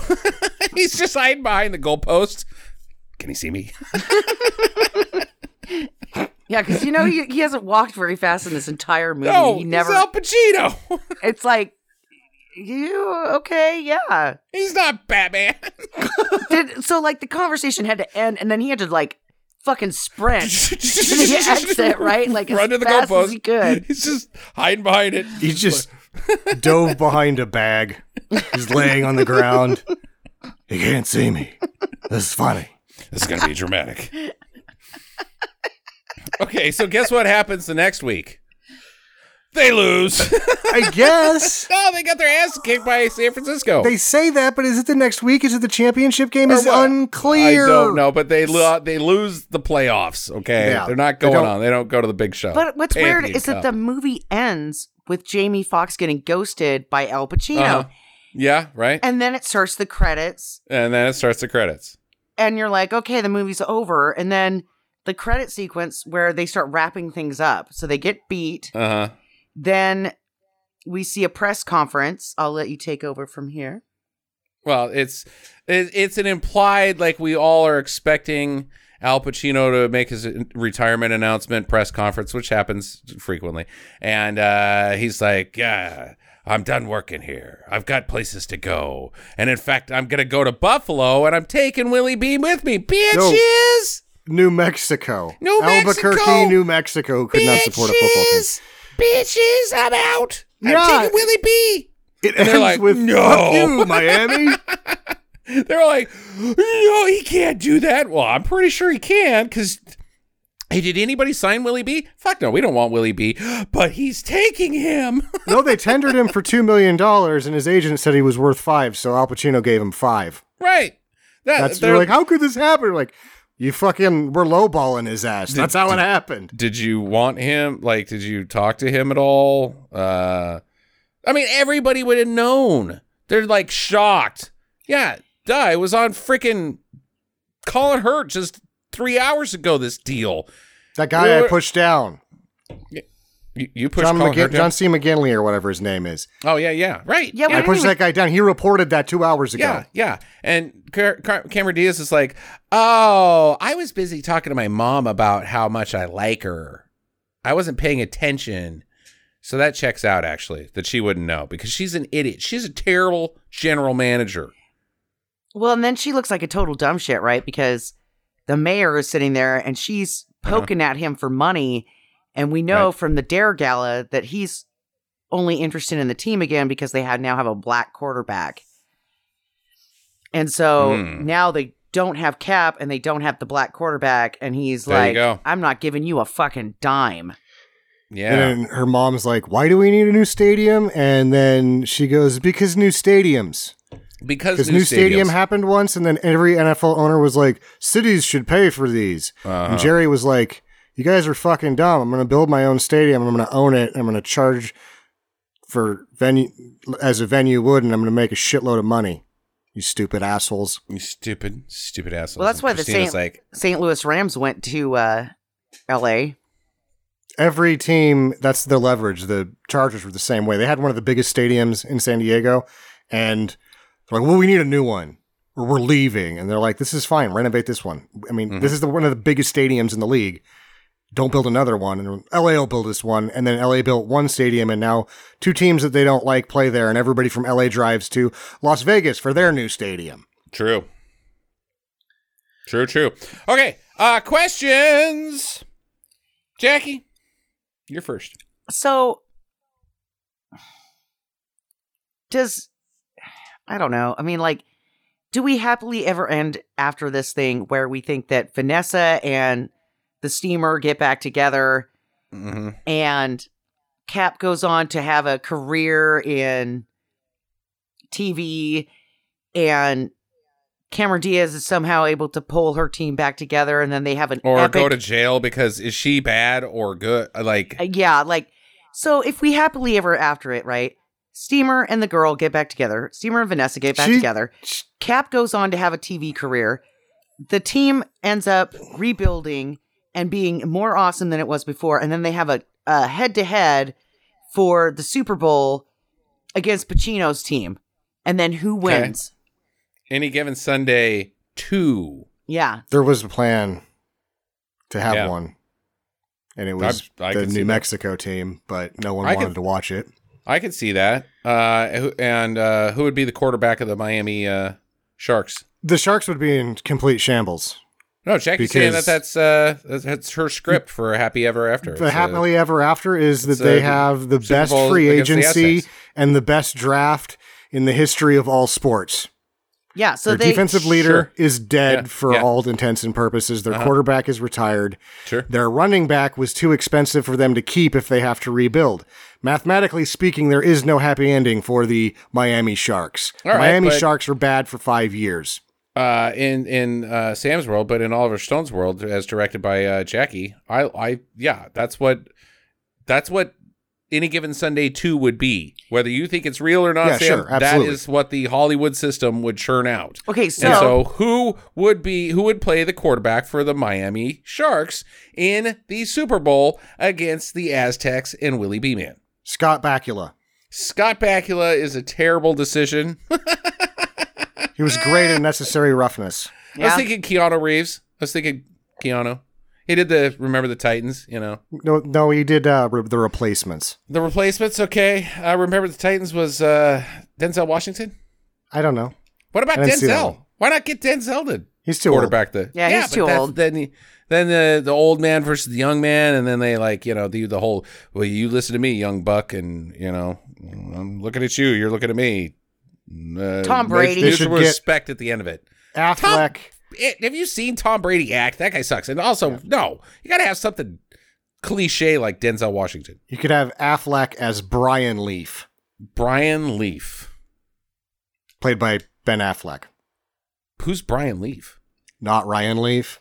Oh. I mean, that one shot right over your head, didn't it? You're like, Brian Leaf? That Affleck sounds would be familiar. A great cast. I like him better than Denzel, except for then that's white man against the black man. You get into some.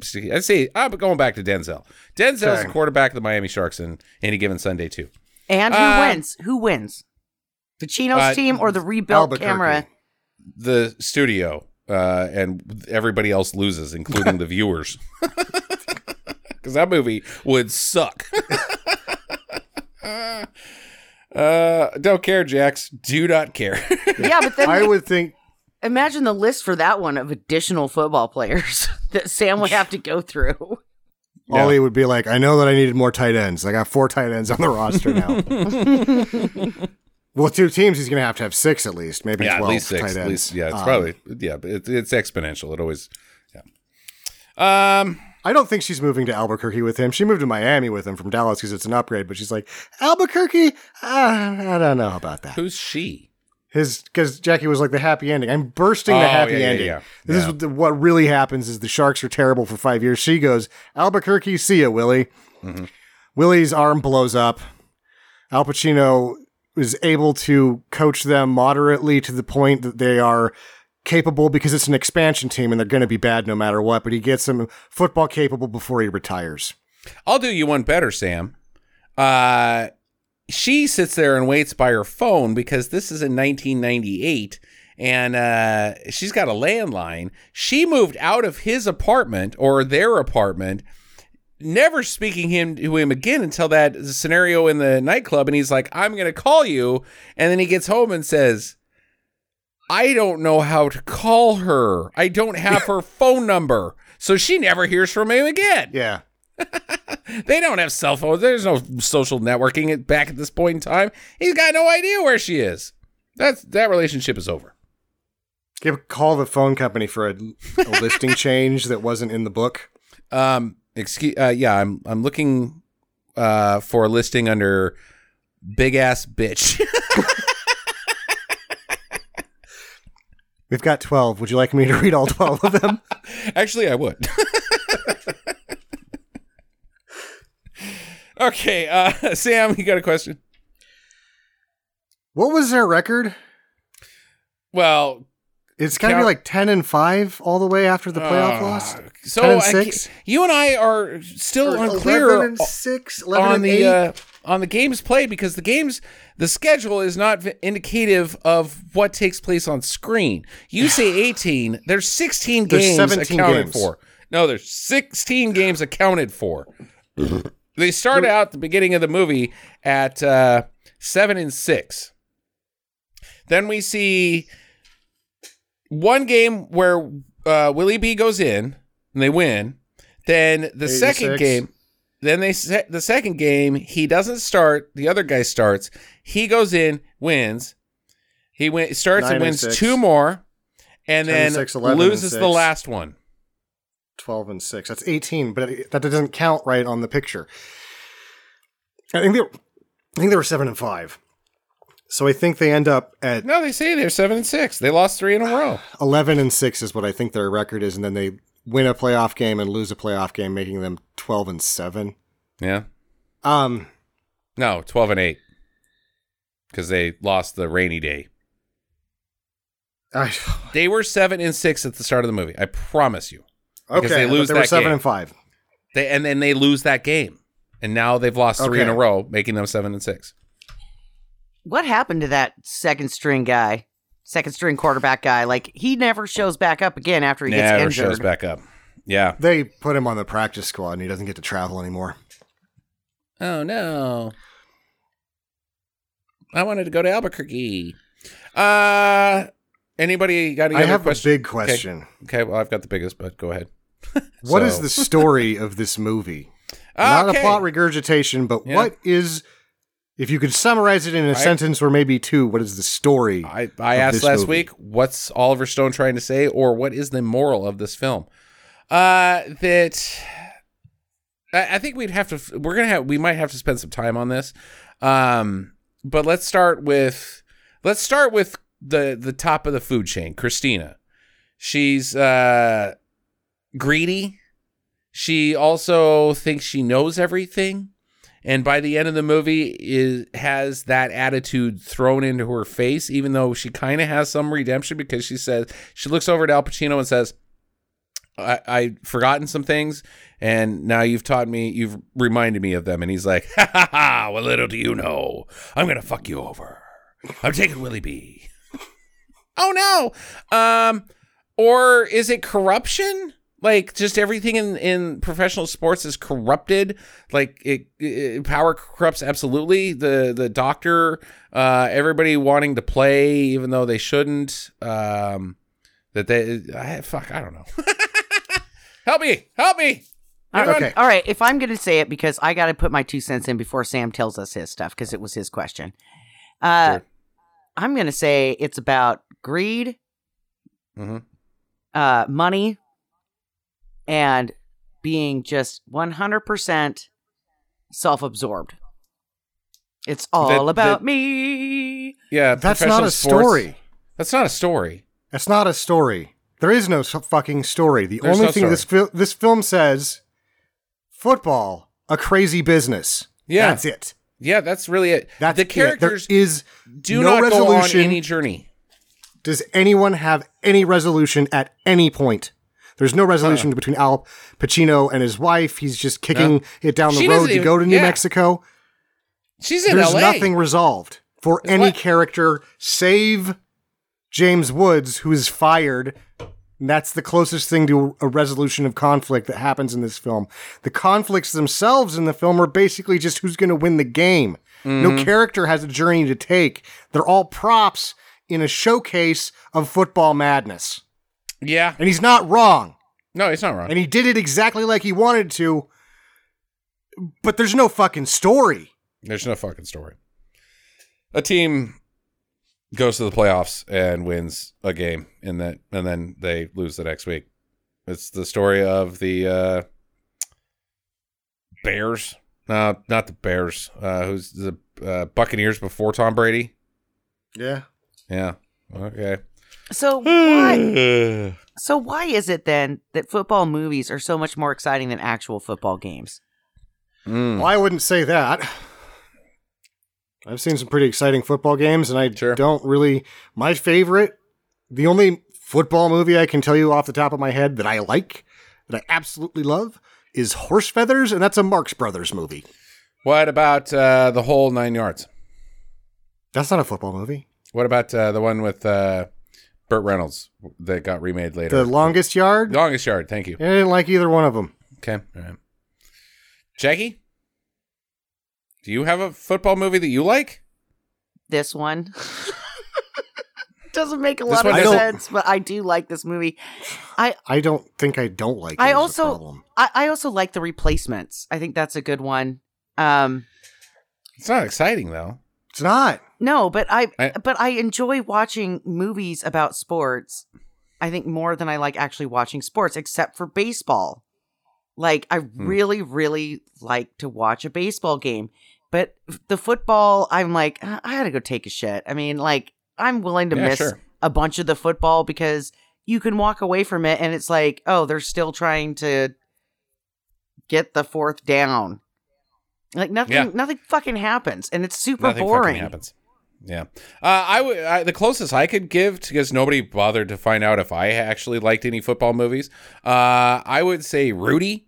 But Rudy's not a football movie. And also, before you even get started, Sam, I know it's not true, per se based off of what Joe Montana said, but it's still a decent movie. I mean, it's just shitty Chariots of Fire, right? It's still fun. I don't like inspiring. It's whatever. Yeah. I mean, that's the closest I could get. I don't think I have a football movie that I like either. I don't think there is any good ones. Jackie's crazy. Horse Feathers is great.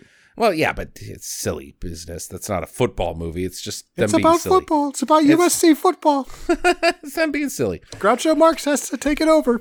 Okay, we gotta wrap this up. So we got the big one. Is this movie nonsensical in the sense that nothing about it makes sense and we cannot figure out what even takes place, as in we did with Wicker Man and Dreamcatcher? Jackie, go. Nonsensical. I think it is nonsense. There's a lot of mumbling, talk, a lot of, this is happening, but then it doesn't happen. The scores are always fucked up. There's just too many moving parts to it. And so we've got the medical part, we've got the personal relationships, we've got the football part of it, and I just don't think that it all meshes. It's too... But does it make sense? No, it's too jumbled. I can't figure out what it's doing. Like half Can't the figure time. out what's going on. Okay. Sam? Does what make sense? Does what make sense? What is supposed to make... There's nothing here to make any sense. It's a movie without a story. That doesn't make any sense. That does not make sense. Okay. I will also say is nonsensical. It is a fever dream more than anything. I don't have a fucking clue about anything. Who? The ghost... of football awesome? Seriously? Thunder and lightning? Like, no, Ollie. God damn it. There's like Oli-Vision is now a goddamn term in this podcast because it doesn't make sense. So yep, it's fine. I was on the fence about halfway through because I thought it was going to have some cliche sports endings, you know. And it kind of does have some cliche sports endings to the movie, but I was like, I'm not sure if this is going to be nonsensical, but I don't know what the fuck this thing is. Which leads to the last question. Picked it because it was the only thing I think has strong enough nonsense to be a two-parter. Yeah. Final recommendations. I'll go first. No, I hate this movie. I would like to bury it in a landfill and then like build a dome around the landfill so that when some kid gets a bright idea like to dig it all up and put it in a museum, there's like booby traps and it just burns all the copies. Just, oh, you want some Any Given Sunday? They're all gone. Also, this piece of earth that we dedicated to trash is now an ecological disaster. Suck it, Al Pacino. No, don't. This movie sucks. Sam, or Jackie. I'm going to give it a do. Yeah, great. I know that it's kind of nonsense, but for whatever reason, I do find it very entertaining. And as long as I don't think too much about shit, then you want the listeners to spend 2.5 hours of their lives when they could be outside smelling flowers and there's no flowers. It's shitty outside. Yeah, pictures of it's shitty outside. They should be inside watching even Any Given Sunday. Especially if they want to see wieners. I couldn't tell somebody to do that. Couldn't do that. No. 2.5 hours. You didn't even watch it in one sitting. So what do you know? Most of the time they don't have to either. True. I guess that's a good point. Yeah. I'm going to give it a do. I do appreciate this movie for its bullshit. I like it. Okay. Sam. I don't know. It's a fucking holy grail of sound design. Sure. It's as heavily stylistic as any film has ever been. Yeah. It's a total fucking mess. Yeah. I've seen it 8 times, so I'm like, I must like it. I watched it twice in the last month. I must like it a little bit, but my only recommendation is if you're a younger person who likes to do drugs, this is a do. Oh, man. Yeah, that's a good caveat. I didn't even think about that. If you're a younger person that likes to do drugs, this is a wild fucking ride. Yeah. Oh, yeah. No, that's a good call. I will put an asterisk under my do or don't. Yeah, that's my do. Because I feel like if you're of a certain age, if you're around our age, you couldn't avoid this. It was on fucking TV all the time. It flew off of rental shelves. You've probably already seen it. And if you liked it and you want to revisit it under the caveat of seeing how much it doesn't make sense, then go ahead. But yeah, there's a couple of asterisks due, but it's not like, oh, looking for a fun movie to watch? This probably isn't it. Yeah. Okay. That's your podcast. Next week on the show, we will be entering the holiday season. We don't know what we're doing because now it's Jackie's pick. So we've got some questions to answer that off air, Jackie, because I know what you want to say, but we'll see. So anyways, catch back up with us next week. Hope you have a great week and get to the chopper.